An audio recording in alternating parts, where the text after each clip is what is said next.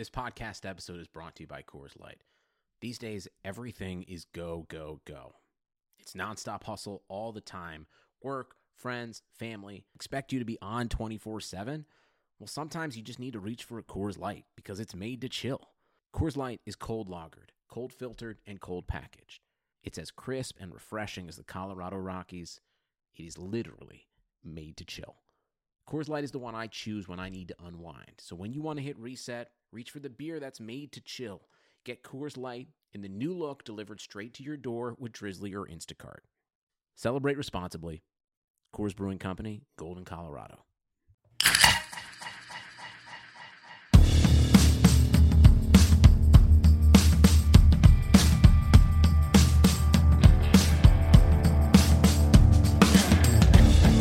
Welcome to this week's edition of the Better Rivals podcast. My name is Oscar Aparicio, and this week, free agency is officially here. No more speculation. Let's talk about some real things. The 49ers finally beat Patrick Mahomes. We tell you how and provide scouting reports on two new 49ers.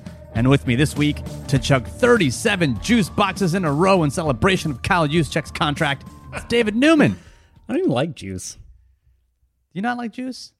Maybe all right, well, chug 37 beers. It's your decision. Yeah. So I'm pretty sure I may have mentioned this before on the pod, but floating the river, definitely a thing in Texas.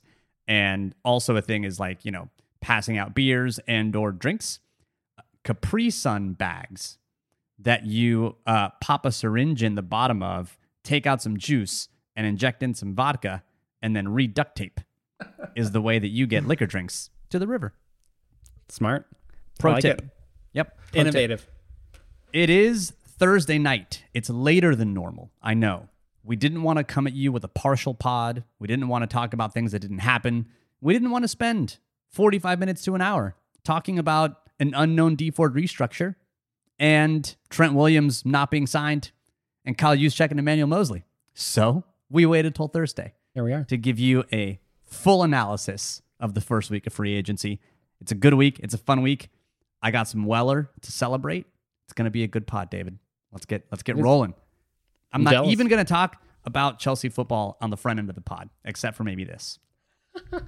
I was thinking about the soccer during the Champions League game that, of course, Chelsea won. Of course.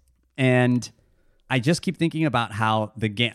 The reason that I think soccer is so fun is because it is, to me, a game about the process. The goals are great, but it's about like the buildup, how you get there, possessing the ball. Like you don't have to score to actually see everything happening on the field.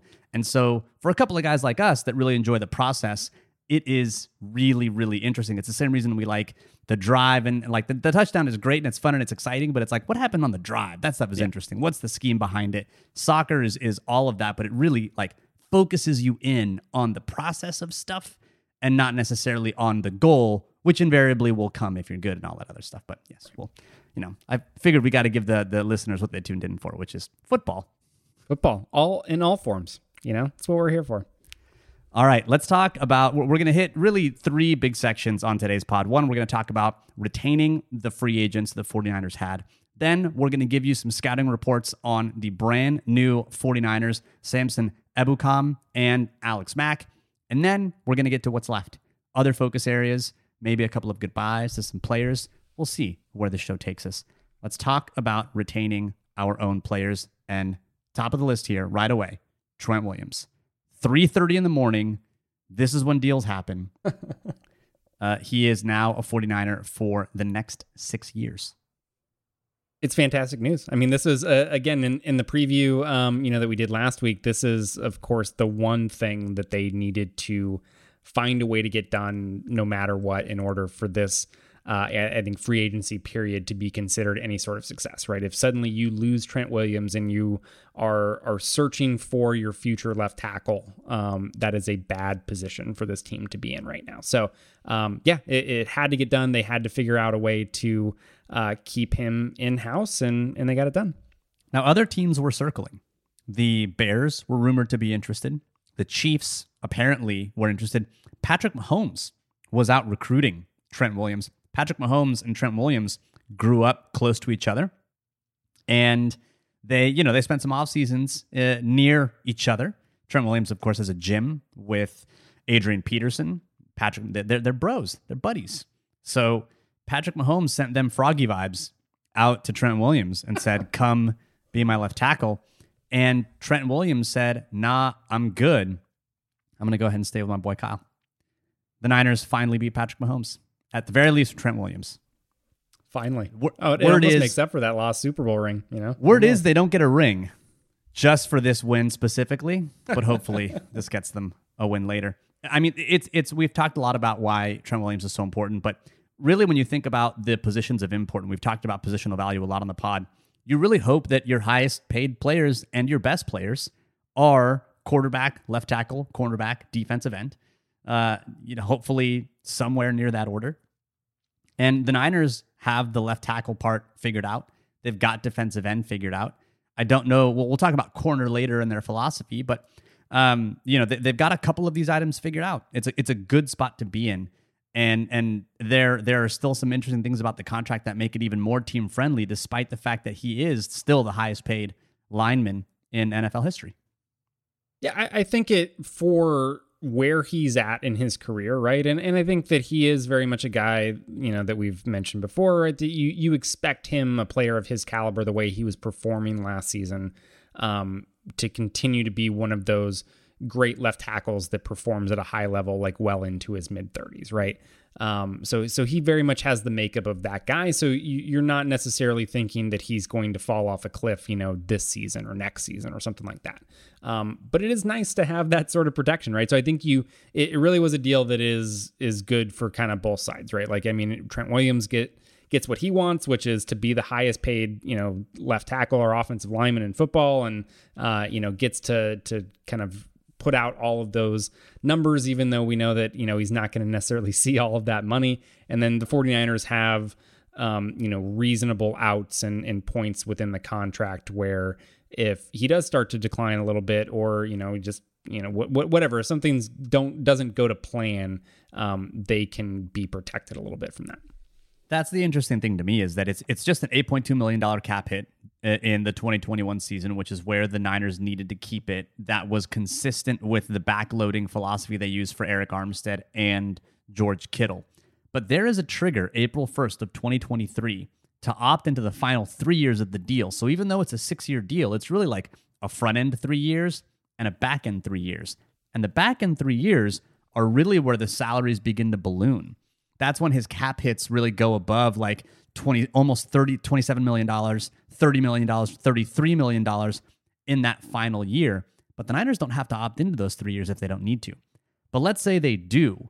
Let's say they get 4 years out of Trent Williams. Even if they cut him in 2024, his dead money cap number is $12 million.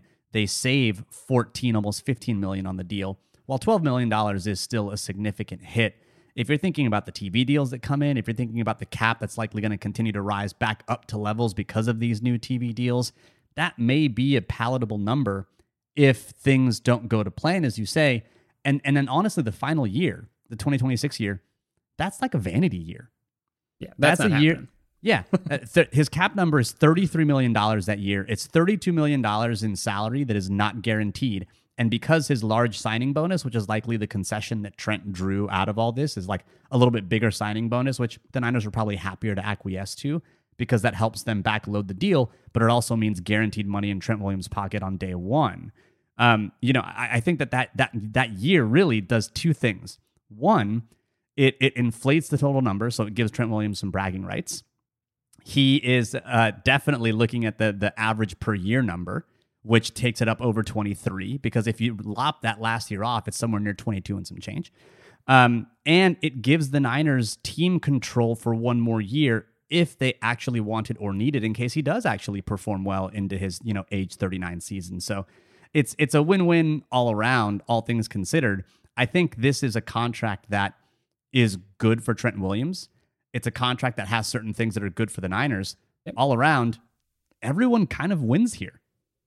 Which isn't usually the case, I think especially with we've kind of been accustomed to the 49ers deals. Like a lot of times they're not the most player friendly deals. They really are protecting the team in a lot of ways, which, of course, for the success of the team, right, and not getting into bad salary cap situations. That can be obviously a very good thing, but it's not, it's not, players aren't winning, which is, part of what we want to. So, I think this is kind of that rare deal that strikes a good balance between getting, a high end player the money that he deserves, while also making sure that the team isn't going to be stuck paying, these incredible cap figures later in the deal. Part of the reason they could make this deal is because they did restructure Dee Ford's contract. And really, we don't have a lot of details about Dee Ford's restructure. All we know is that it was a 2-year, $24 million deal. Do you think, and you, David, on the pod where we talked about our plan, I was more thinking that they would cut him. You said they'd likely restructure him, so they definitely went with your idea. Your ideas are almost always better. Do you think that this speaks anything towards his health? Do you think this means the Niners are actually thinking like, okay, maybe you will turn it around and play, and that's why we're okay with restructuring it? Or do you think this is more like we're not going to be able to cut you in April because you're not healthy, so we're just restructuring it to buy us more time so that when you then get healthy, we can cut you? I don't. I mean, a little column A, a little column B, right? Probably. I think I don't like this indecision, David. Remember when I said that most decisions that you make are better? Look, I don't know that. So I think from the 49ers perspective, it is always going to be better for them, right? The best version of this team in 2021 probably includes a Dee Ford that is healthy and playing relatively well, right? That is something that is, they look at the makeup of this team, they could really use the contributions from him that they've been expecting, but it's also protecting that, hey, you've been super hurt and you haven't been available for us on the field.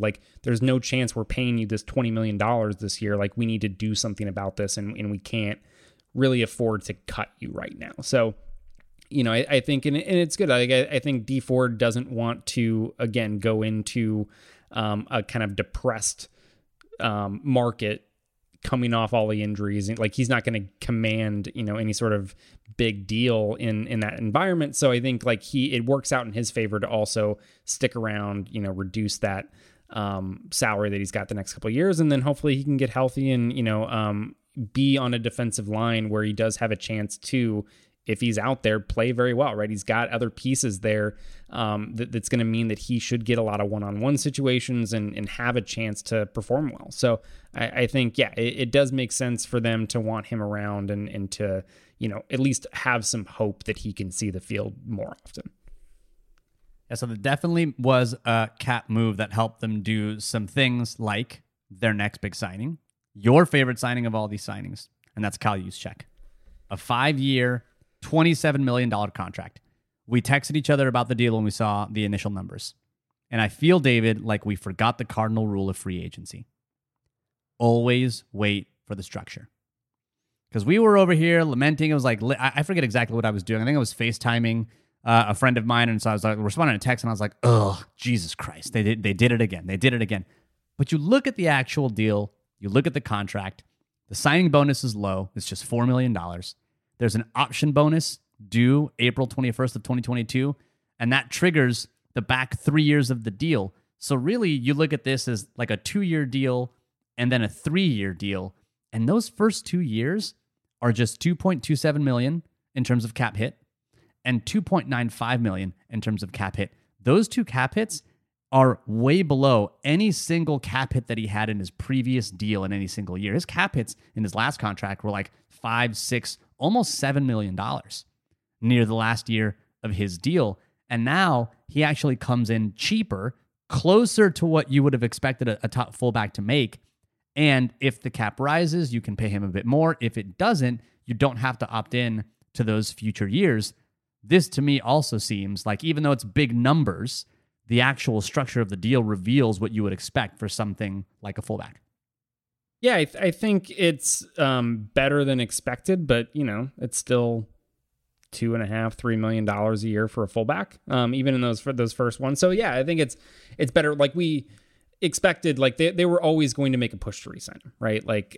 It was going to happen. They were going to want to keep him around. They'd made it very clear that was the case, and so there was always a certain element of this is a contract where we're just not looking to maximize, which like, I don't know that any NFL team is ever going to do this, or I don't know that they really should either. But when a lot of the lens that we're looking at contracts through, right, is like, how much are you maximizing the available capital that you have to spend? So you have so much, right, money that you can spend in the cap. Are you making decisions that are maximizing every dollar, right? Are you looking for value in every spot? And I don't think that teams are always making decisions with that lens, right? Sometimes there are just players that they want around for, yes, their on-field contributions and right, what Juice brings to the table and allows them to do, within this offense is well documented, but he's not providing on-field value at even the $2.5-3 million or whatever it is. Like he's just not. But there's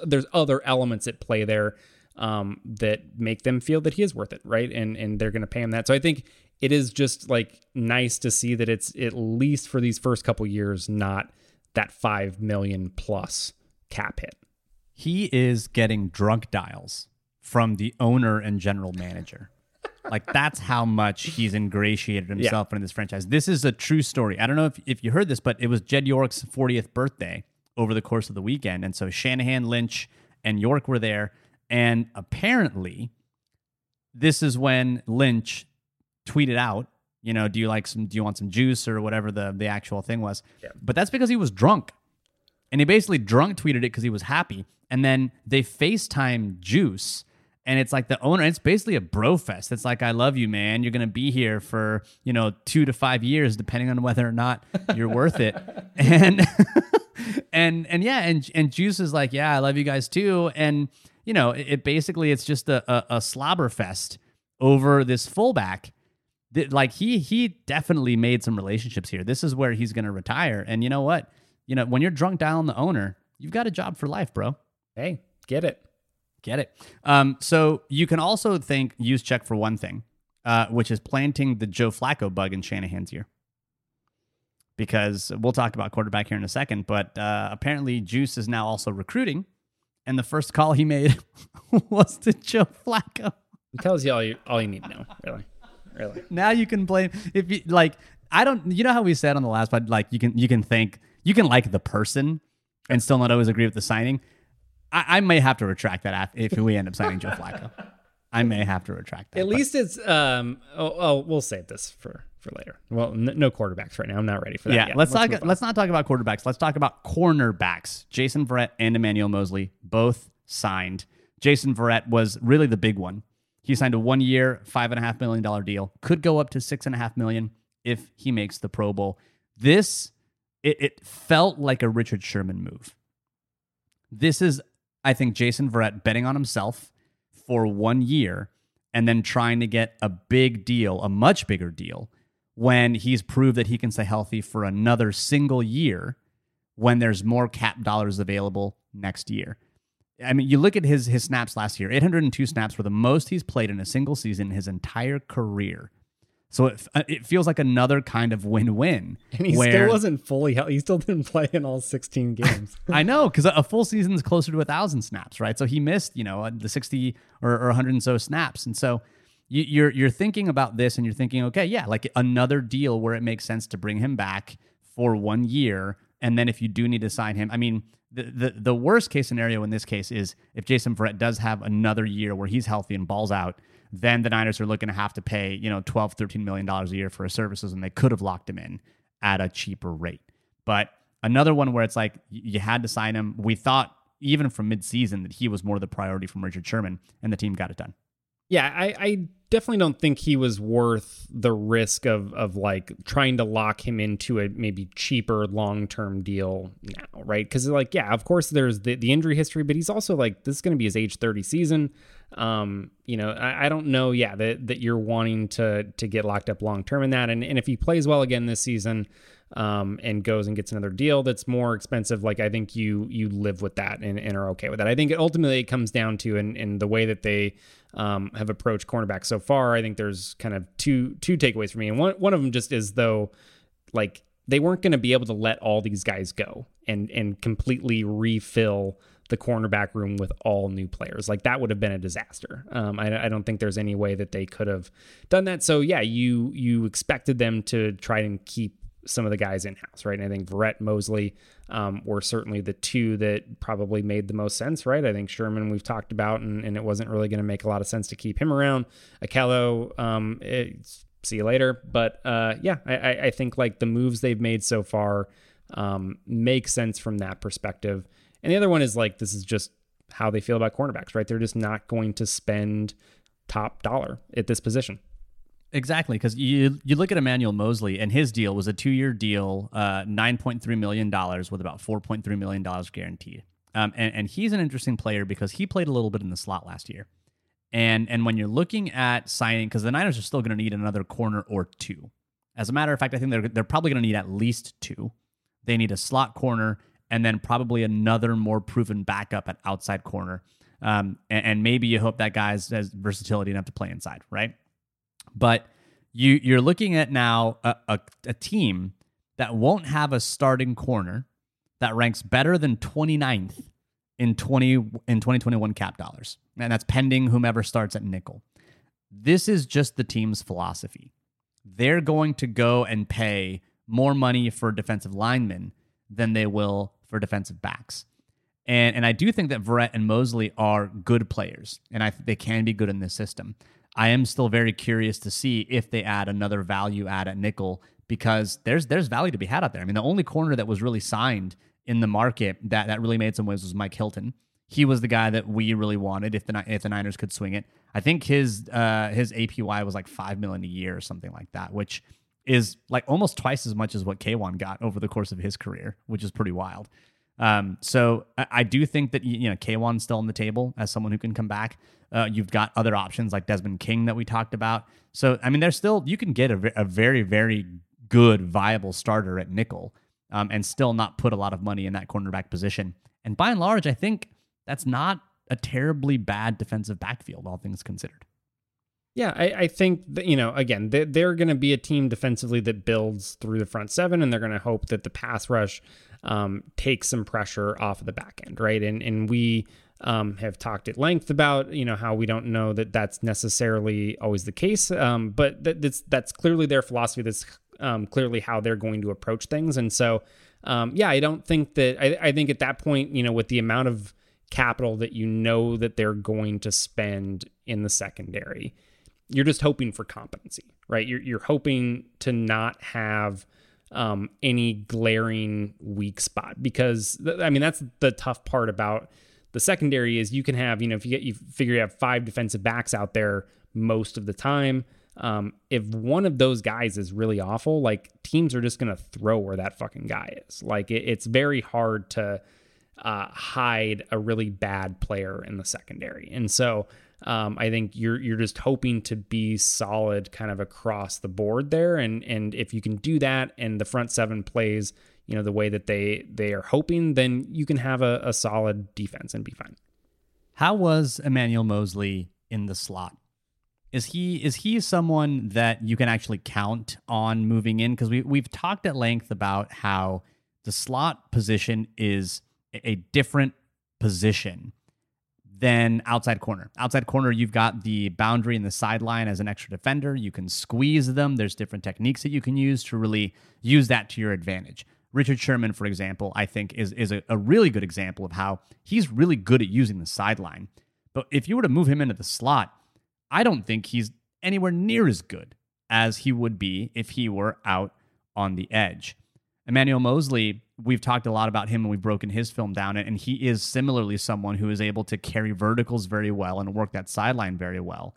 Is he someone that can transition into covering a two-way go when you're in the slot? Or is that one of those things where like the team thinks he can do it, but his performance when he's played there hasn't really necessarily held up?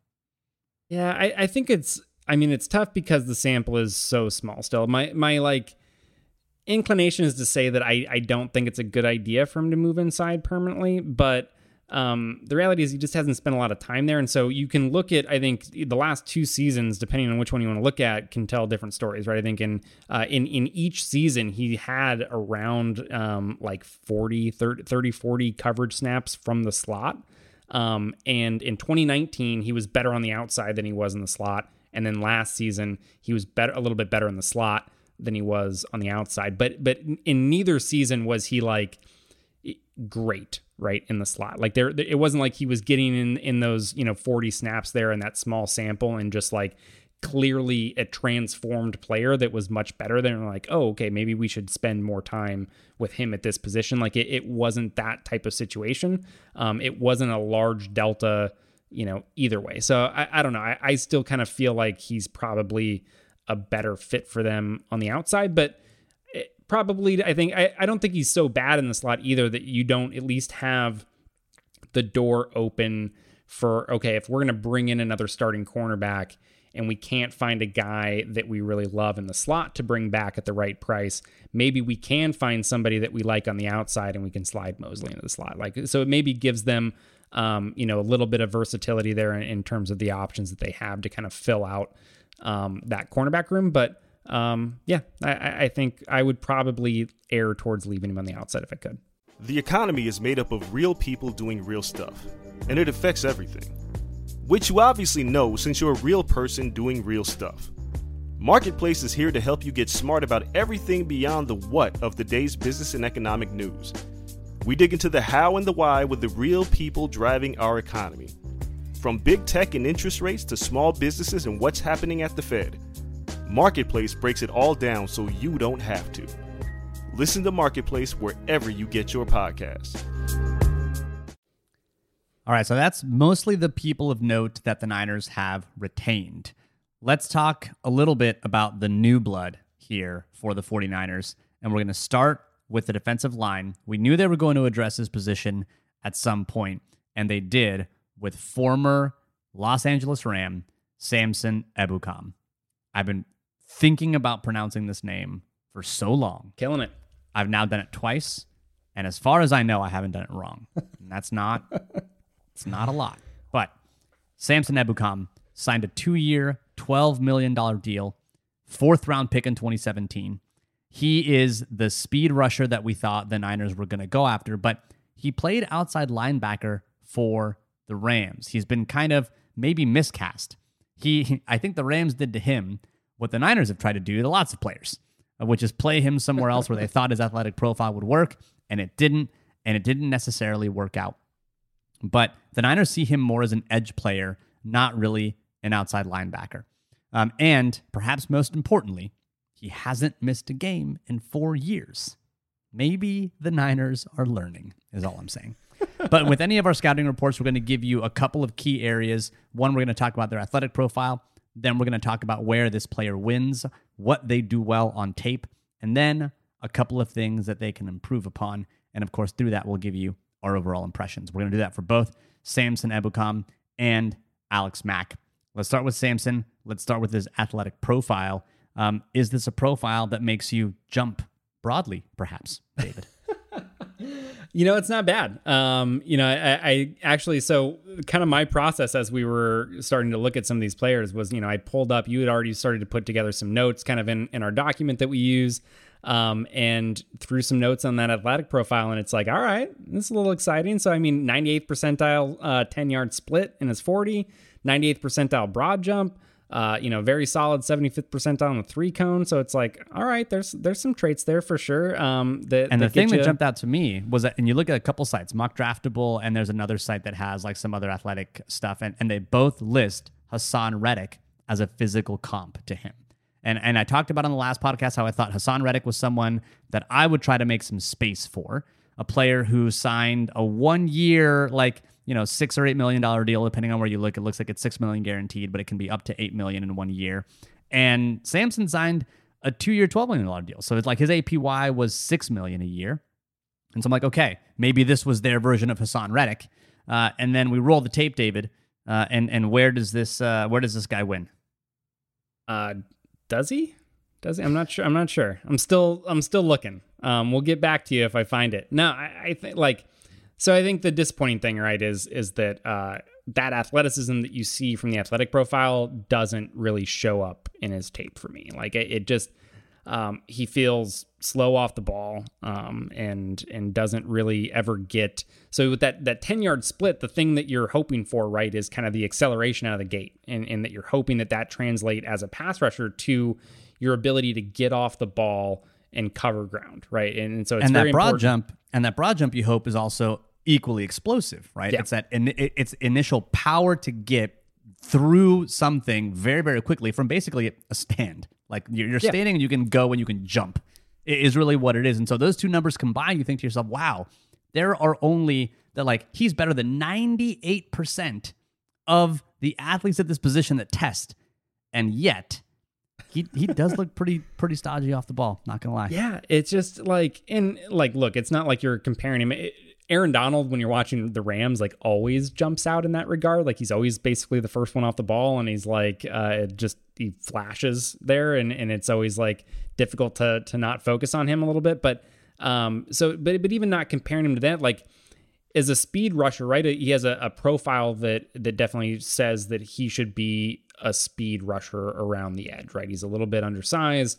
Again, the athletic profile shows you that, okay, I'm more of a speed-oriented player, and he doesn't win there. He doesn't win around the edge, and a lot of it has to do with the initial kind of few steps. So you're hoping that translate to, I'm getting a good jump off the ball. So if I see the snap happen, right, I'm able to, in those first few steps, cover a lot of ground and put the tackle in a bind where he has to kind of open up out of his set, and it gives you options at that point, because the tackle's, really trying not to get beat around the edge. And so if he has to kind of open up and almost run a little bit to kind of cut you off, well, now that opens up the inside. And so it just works very well in your favor if you can get that first few steps off the ball and kind of cover a lot of ground, right? And put that tackle in a bind. And so you don't see that ever with him. Like he's kind of, the tackle always beats him to the spot.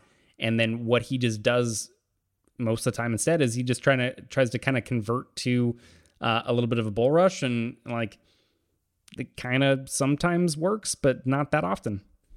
Yeah, he does. I will say this: if the Niners are looking for someone to mush rush the edge and contain that side so that, maybe the rest of the pass rush can get there, then he might be pretty good at that. He's really good at mushing into whatever is trying to guard where he's trying to pass rush.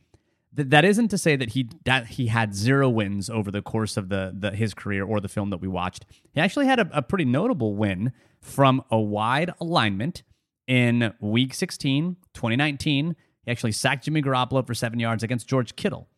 But he was lined up fairly wide and was able to take that kind of wide 9 angle to the quarterback. Granted, he beat a tight end, right? He's not beating left tackles. And that tight end, though, is George Kittle, who's largely considered to be a fairly good blocking tight end. And so maybe that's what the Niners see in him. They saw a couple of snaps where he's lined up out wide. He's got a better, more favorable angle, and they think he translates better in their scheme than he does in the Rams scheme. Because the other thing that they're asking him to do for the Niners is bulk up. He's going to play edge. And he's going to play edge full time as opposed to playing kind of this outside linebacker hybrid role that he played for the Rams.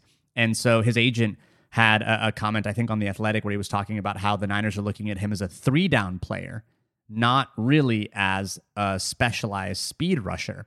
And so he's bulked up and put on some weight. So it's a little interesting how they're going to play him. But it does seem like, from the outset, I'm not necessarily optimistic that he is going to be a player that's going to come in and really light the world on fire as a pass rusher. Yeah, I think that's everything that you just said is a mistake. Not expecting him to put on weight and be, because we haven't even touched on really the run game stuff, which has kind of always been a big weakness. Like, he's just not a guy that you want as like a base package run defender there. And so, I mean, he did play on the edge, in Los Angeles. He just did it standing up most of the time. So I think like that's the big difference there is he was still on the edge on the defensive line, essentially, right? On the line, he's a line of scrimmage player. He's not an off ball guy.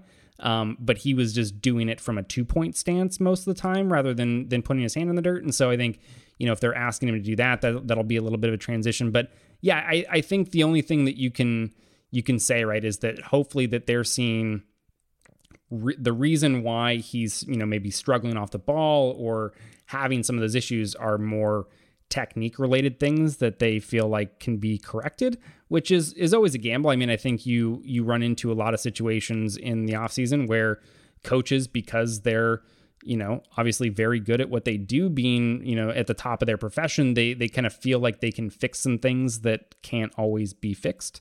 And so you can kind of get yourself into trouble. But I mean, the good thing is, like, they're not paying him a lot of money, right? You're not, the expectation here is more of a rotational player. Like, I think if everything goes well and you're not dealing with a glut of injuries on the defensive line, again, in your base situations, you're having Nick Bosa and Eric Armstead as your defensive ends.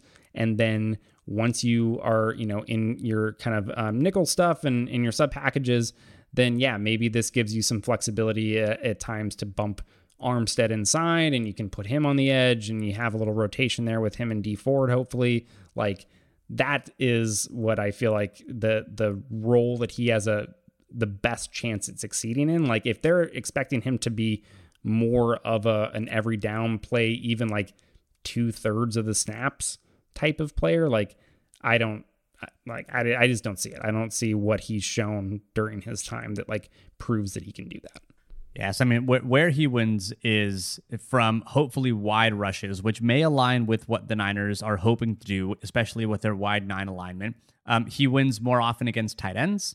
Don't see him beat a lot of tackles often. When you look at his sacks, they are really kind of him being in an area and then the quarterback being rushed out of the pocket somewhere and then him just kind of being in the right spot and maintaining a rush lane and getting that cleanup sack, which, I guess is somewhat valuable, especially if you've got Bosa on the other end who's going to flush the quarterback out of the pocket, right?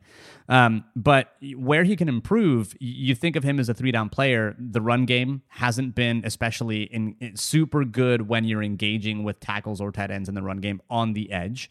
And you look at his individual pass rush snaps. We've talked a lot about this offseason, true pass sets, when you really isolate what that pass rusher is doing. And he's not had a lot of examples of those over the course of his time in Los Angeles, and even fewer that have been really positive plays for him. So it's definitely I think a player that you look at the overall contract, 2 years, $12 million, you think, oh man, they have a lot of faith in this guy, but it's really not. You look at the way the contract splits out, and he's got a $3.75 million cap number in year 1, but next year, a lot of this is really just money that is not super guaranteed. His cap hit if he's cut next year is $1.75 million, not an onerous number if the team decides to cut him. And they save $6.5 million because it's all base salary effectively that isn't guaranteed. So I think that Ebukam fit a couple of criteria. 1, likely an athletic profile that they wanted. And 2, he was durable. And 3, he wasn't so good that he could command a 1-year deal like Hassan Reddick, because Hassan Reddick is actually counting like $6 or $8 million this year against the cap. So he had to be like not so good that he could command a 1-year deal, and like, but not so bad that he was super duper terrible, but somewhere where they could actually get a 2-year deal to put some backloaded money to make it seem larger and get him to sign. Yeah, and I think when you look at it like, okay, if you're looking at this as more of a rotational piece and what are their other options there, and you maybe compare them to bringing, somebody like Kerry Hyder back. Or Jordan Willis, I think is the other one, who may still come back because there is a soft market for lots of players. Yeah, and you're right, and they still may end up with those guys, but I think as far as choosing who you're going to pay a little bit more money to ensure that you kind of keep them around, like, It does make sense to take a little bit of a chance, I think, on somebody like Ebukam, right? Like, he at least he's a little bit younger, and he at least has something there from an athletic profile perspective where you feel like maybe there's some untapped potential there, right? Like Kerry Hyder, like, is like there's no really unknown there with Kerry Hyder, right? Like he's going to kind of cap out at a pretty solid like rotational piece on a normal defensive line that isn't, just ravaged by injuries. And so, yeah, I think it does make sense to like take a little bit of a risk there and hope that maybe he gets, I don't know, some better coaching D-line and can fix some technique related issues and get a little bit more production out of him. That would be great. Yeah. And ultimately, I don't think that like, if we're thinking of, okay, you think of maybe Solomon Thomas. Solomon Thomas is your line of like, okay, he wasn't very good. He had a couple of plays. He had some splash plays. It's not a big deal. I think overall, Ebukam is like on par, maybe a little better with what Solomon Thomas brought to the table. Both not necessarily world-beating players, but as a rotational player, not bad. Like if you're thinking of him taking up that spot, or you're thinking of him taking up the Kerry Hyder spot or the Jordan Willis spot, it's fine. It just definitely don't pin your heart on him being like a D Ford replacement or D Ford insurance, for example. It's much better for D Ford to come back and be healthy by leaps and bounds and orders of magnitude than it is to expect Samson to be much of anything else, unless maybe he grows his hair out. Who knows? Maybe if he grows his hair, Ebukam, he gets all of his power. Fine. That's he's fine.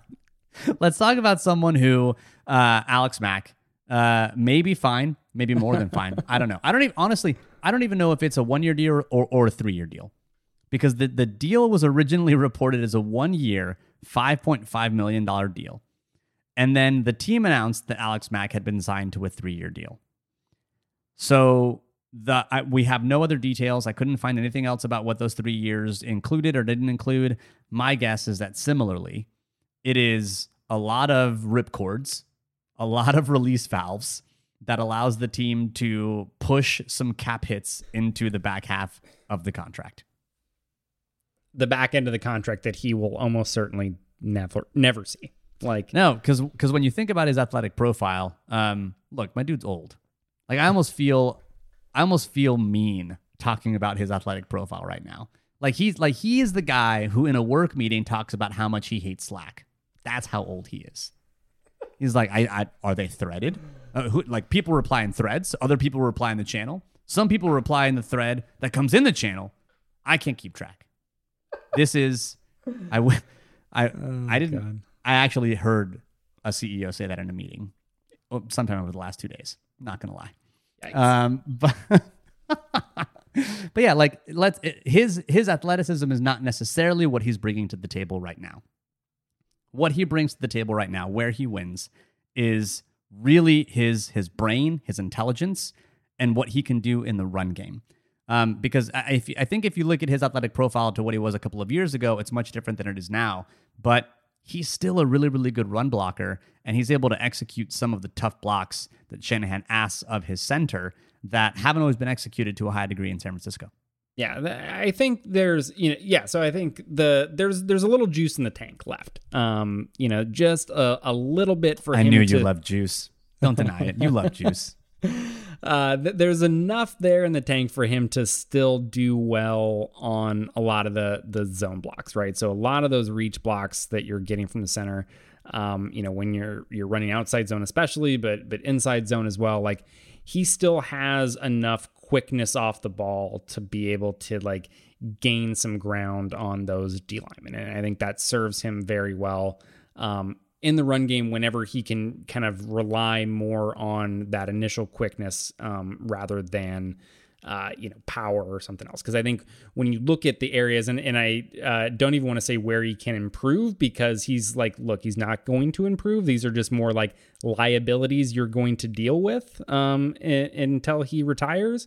And it really is like the things that you see starting to, or maybe not starting to, but that are not at that kind of high end level that you think of with Alex Mack. The play strength, like he was never a mauler by any means. Like he was always a guy that was much better on the move. But when you look at some of his like worst snaps from last season, a lot of them involve guys getting, and this is both as a pass protector and in the run game. But it's when guys are able to kind of get into his chest, then kind of toss him around. Like it's kind of over at that point. Like he doesn't have a lot of strength to be able to hold up against a lot of the interior D linemen, that he's going to be going against.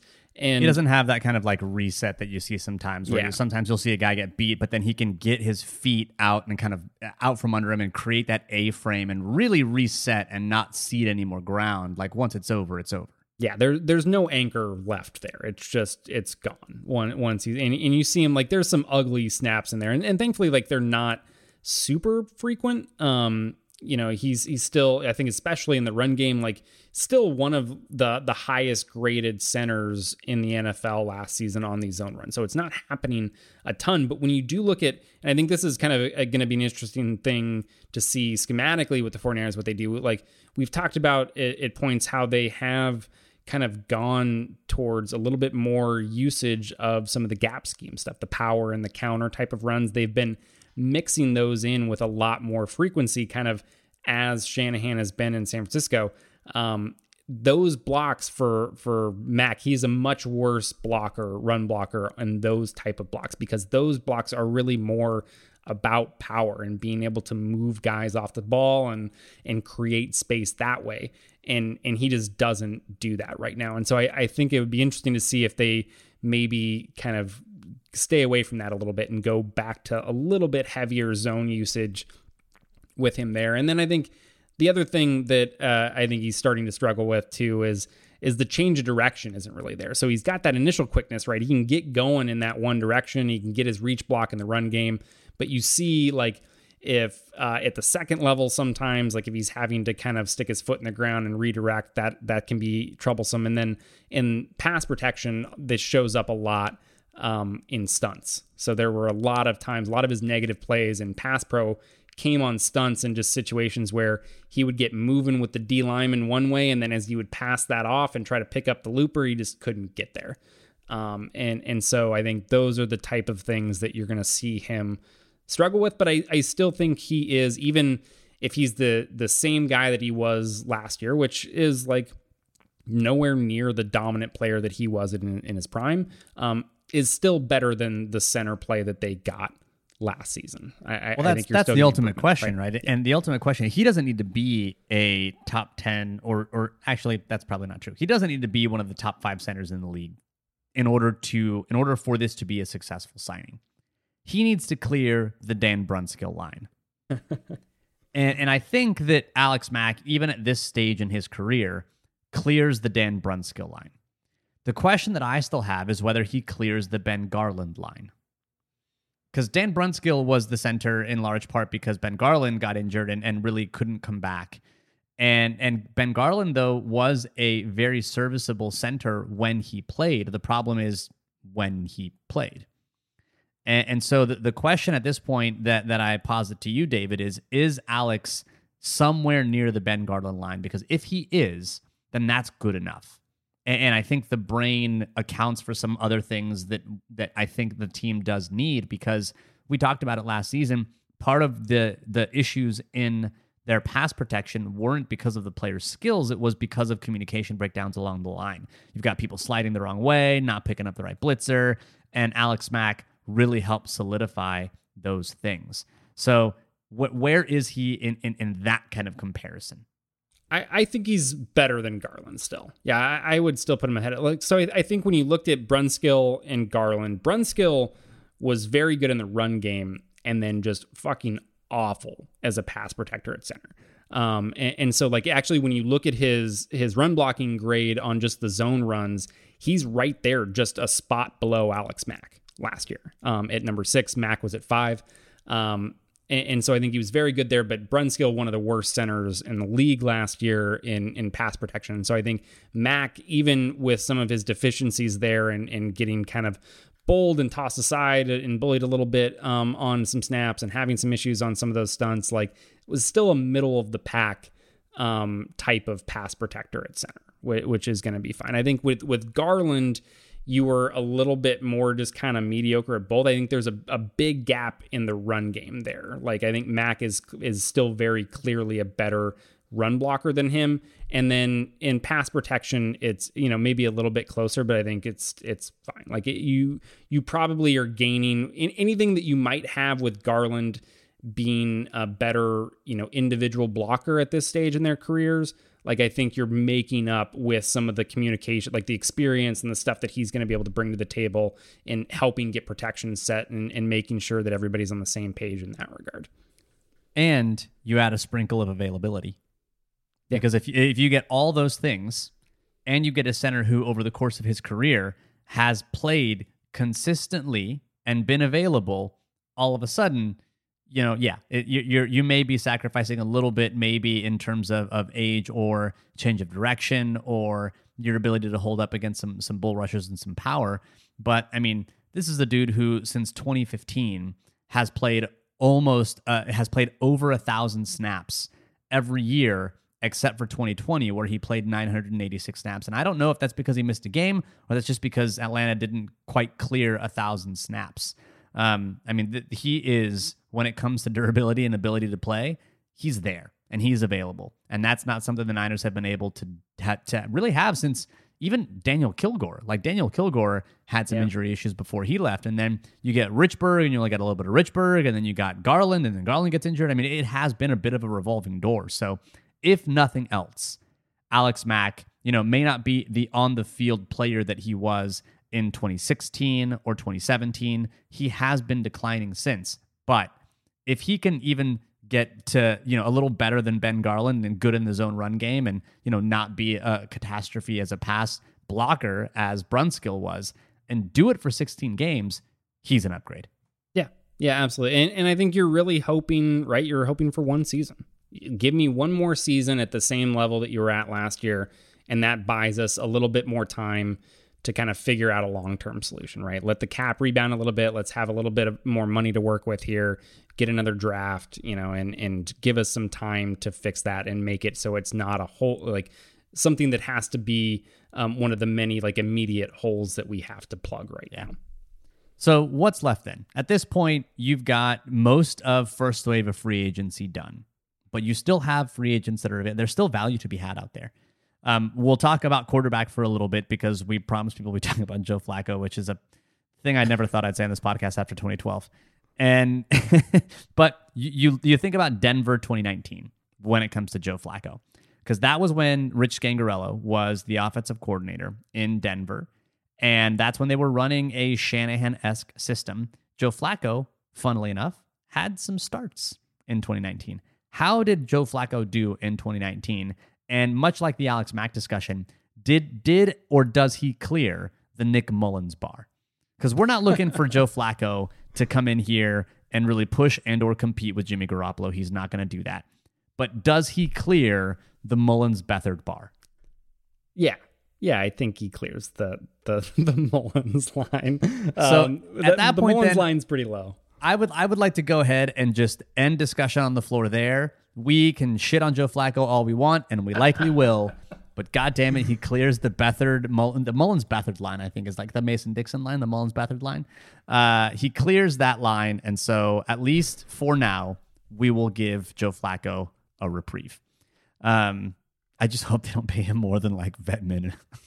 That's really all I want. Oh, and there's no way that'll happen too. It's whatever. It's backup quarterback. You need to have one. Like he's not. You're not. I mean, obviously, at this stage in his career, I mean, he's like 36 years old right now. Like he's probably just here trying to get some more checks before he calls it a career. And you know what? You hope you don't ever have to put him into a game.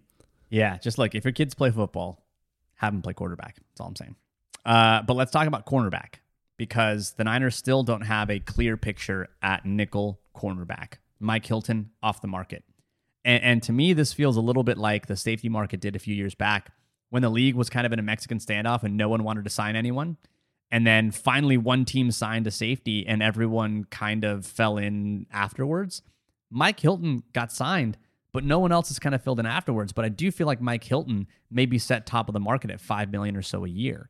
And so if you're looking to get a bargain, where should the 49ers look?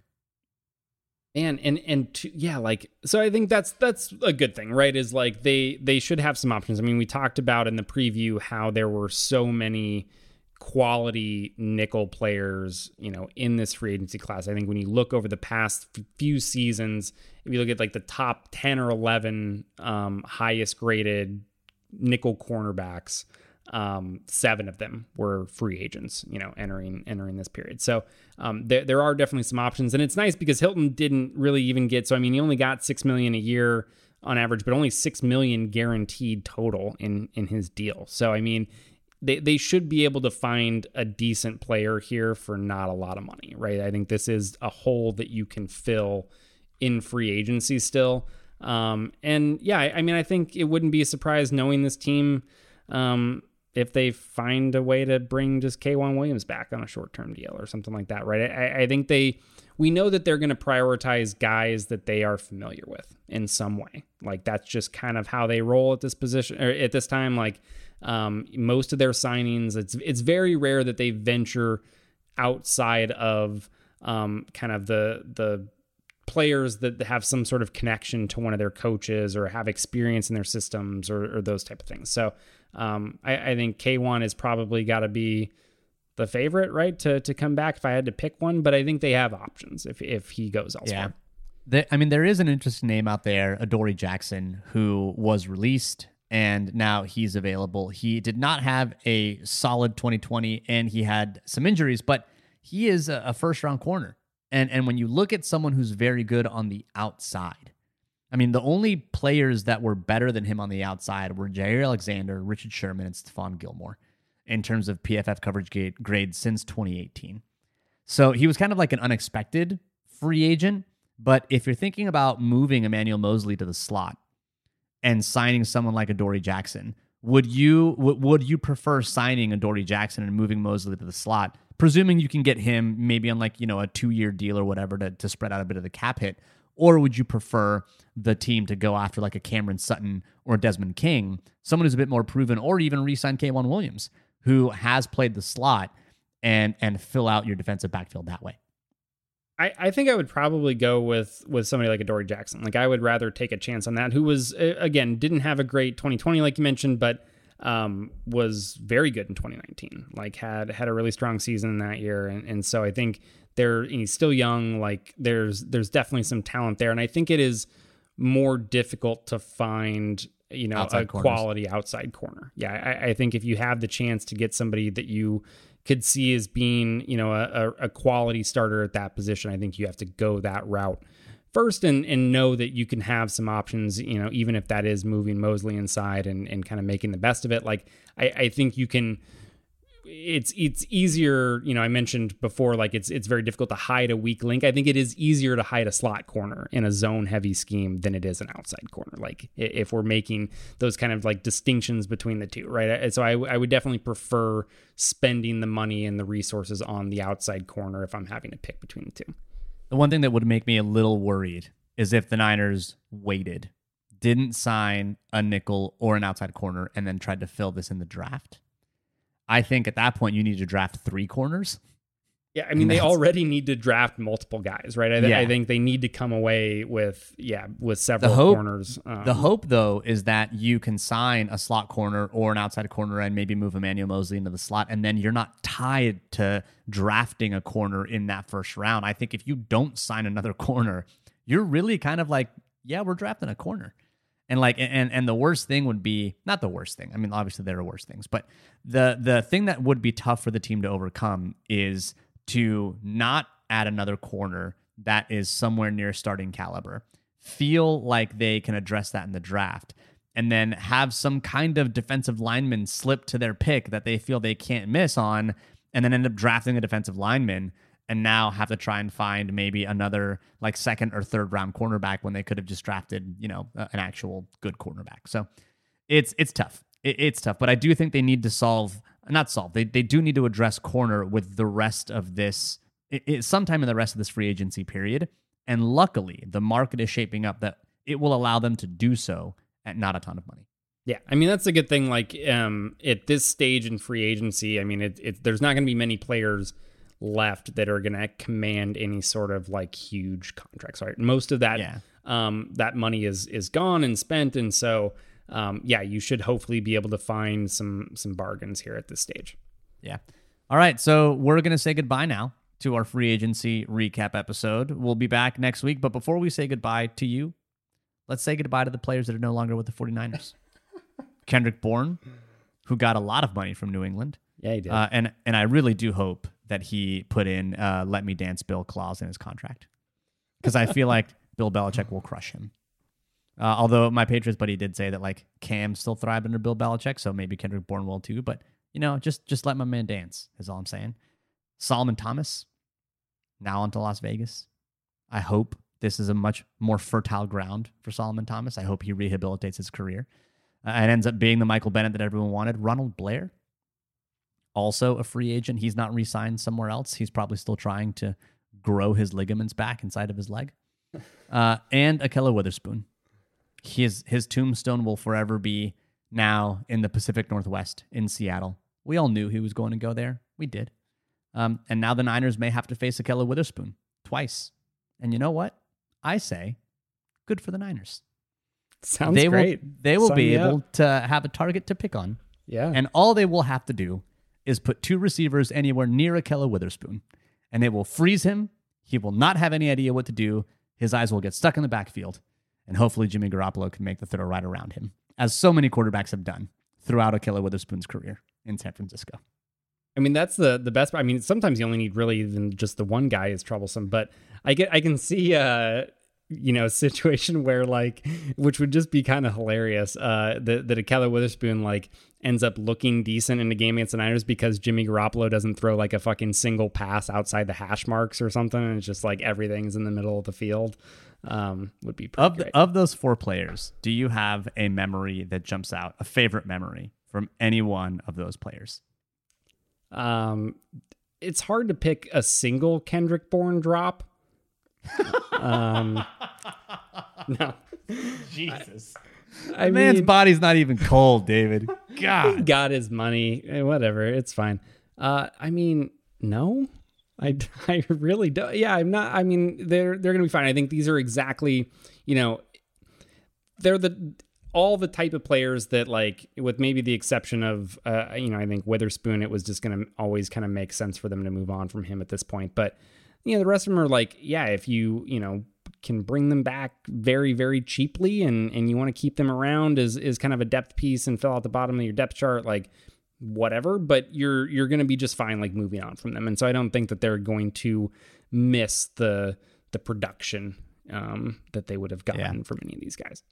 I remember, actually, I think the play where Ronald Blair tore his ACL, where he's chasing down Russell Wilson on the edge. That's unfortunately the play, because I thought it was a really phenomenal play. The fact that he was able to stick with Russell Wilson out on the edge one-on-one and make that tackle, it just cost him an ACL. Maybe I wish he wouldn't have made that tackle, because I do like Ronald Blair. And Ahkello Witherspoon, I'm going to thank him for one of my favorite drinking game rules. Wow, dyslexia hitting hard right now. I swear to drunk, I'm not God. But the unearned incomplete sign. I feel like we may have to rename that the honorary Ahkello Witherspoon Better Rivals drinking rule. Yeah, because that is my favorite rule. Too many people do it, and it reminds me of Ahkello Witherspoon. And it's great every single time. I'm just like, you fucking know you just got smoked. You didn't do shit. But the ball got overthrown 15 yards. So when you come up and clear the dirt off your face mask after having eaten shit, you just make sure everyone knows it was incomplete. Good for you. Short memory. You got to have that confidence as a corner. What I'm saying. All right, David. Well, that does it for our free agency recap here on the Better Rivals podcast. The Patreon is officially spinning back up. We unlocked the Trent Williams video that we did from week 15, I think, of last year. So in case you want to see what makes Trent Williams amazing, check our Patreon. That video is free and unlocked. We've unlocked some ones over the course of the year. But David, where can they find us on the Patreons? That's going to be patreon.com/betterrivals. We're going to be looking at, a couple, the couple signings that we've got so far in Mac and Ebukam. We're going to have videos up on them, I think, probably this weekend or so. So it'll, give us a chance to show some more examples. I know sometimes over audio, it's not always the easiest format to be able to understand some of these things or get that visual in your mind. And so this is exactly why we have the Patreon, so that we can go and look at some of those video clips and really kind of go into more detail the things that we're seeing when we look at these guys. And you can always follow me on Twitter @BetterRivals. Thanks again for tuning in. As always, go Niners.